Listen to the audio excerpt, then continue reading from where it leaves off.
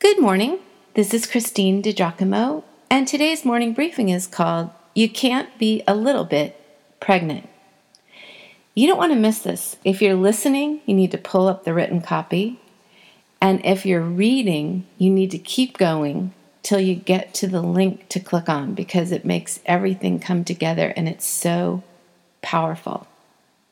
The lights come up on the set of Acts chapter 3, highlighting two passionate, emotion-packed scenes starring you-know-who, of course, Peter. The first was when the crippled beggar asked for money outside of the temple, and Peter responded with, "Silver or gold I do not have, but what I do have I give you. In the name of Jesus Christ of Nazareth, walk."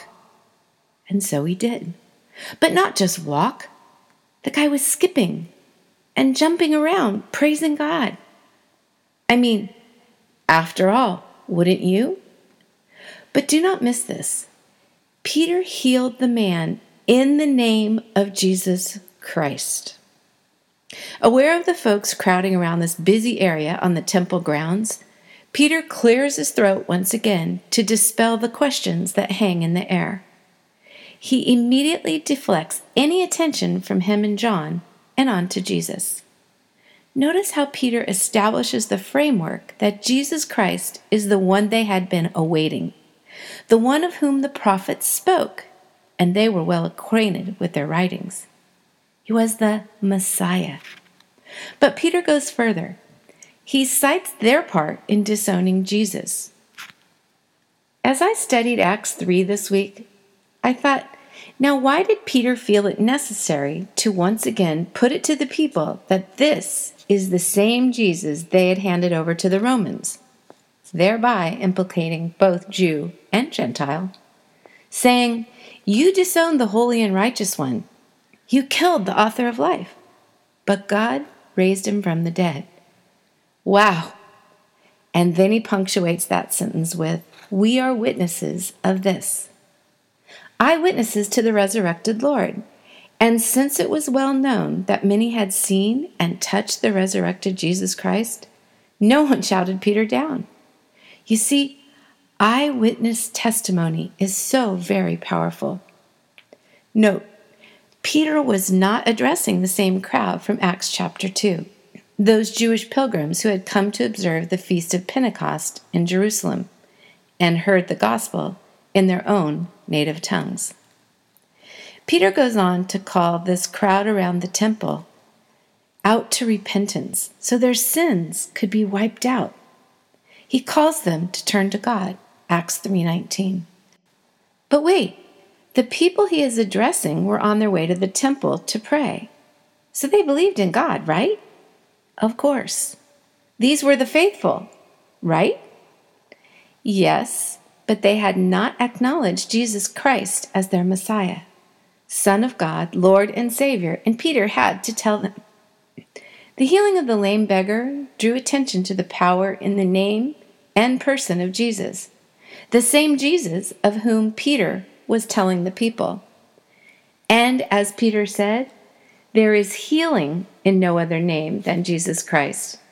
So too, there is salvation in none other than Jesus Christ.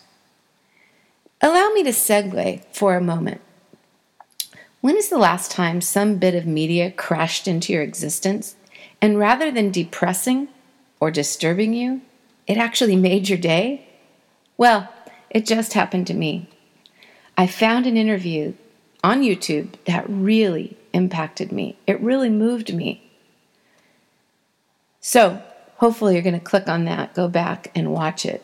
Oh my goodness. Some of what the actor who played Jesus Christ said, I don't want to do the passion of mediocrity.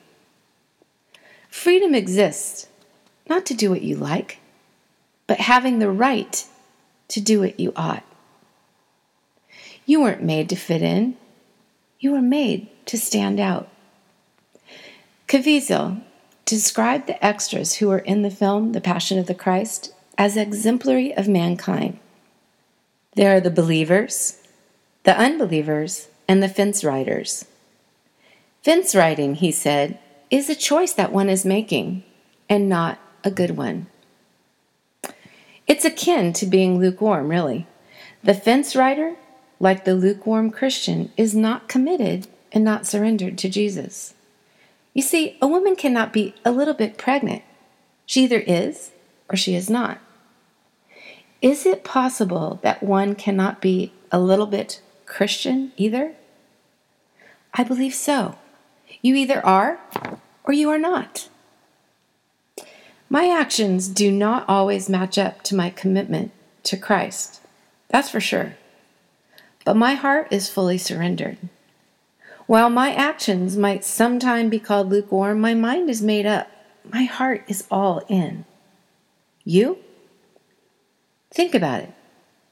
Because you can't be a little bit pregnant.